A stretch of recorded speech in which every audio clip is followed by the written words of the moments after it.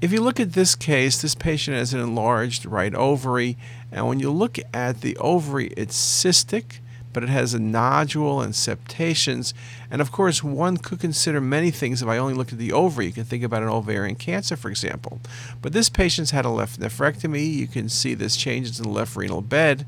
And what this was a very unusual case. This was metastasis of renal cell carcinoma to the right ovary. That's very uncommon.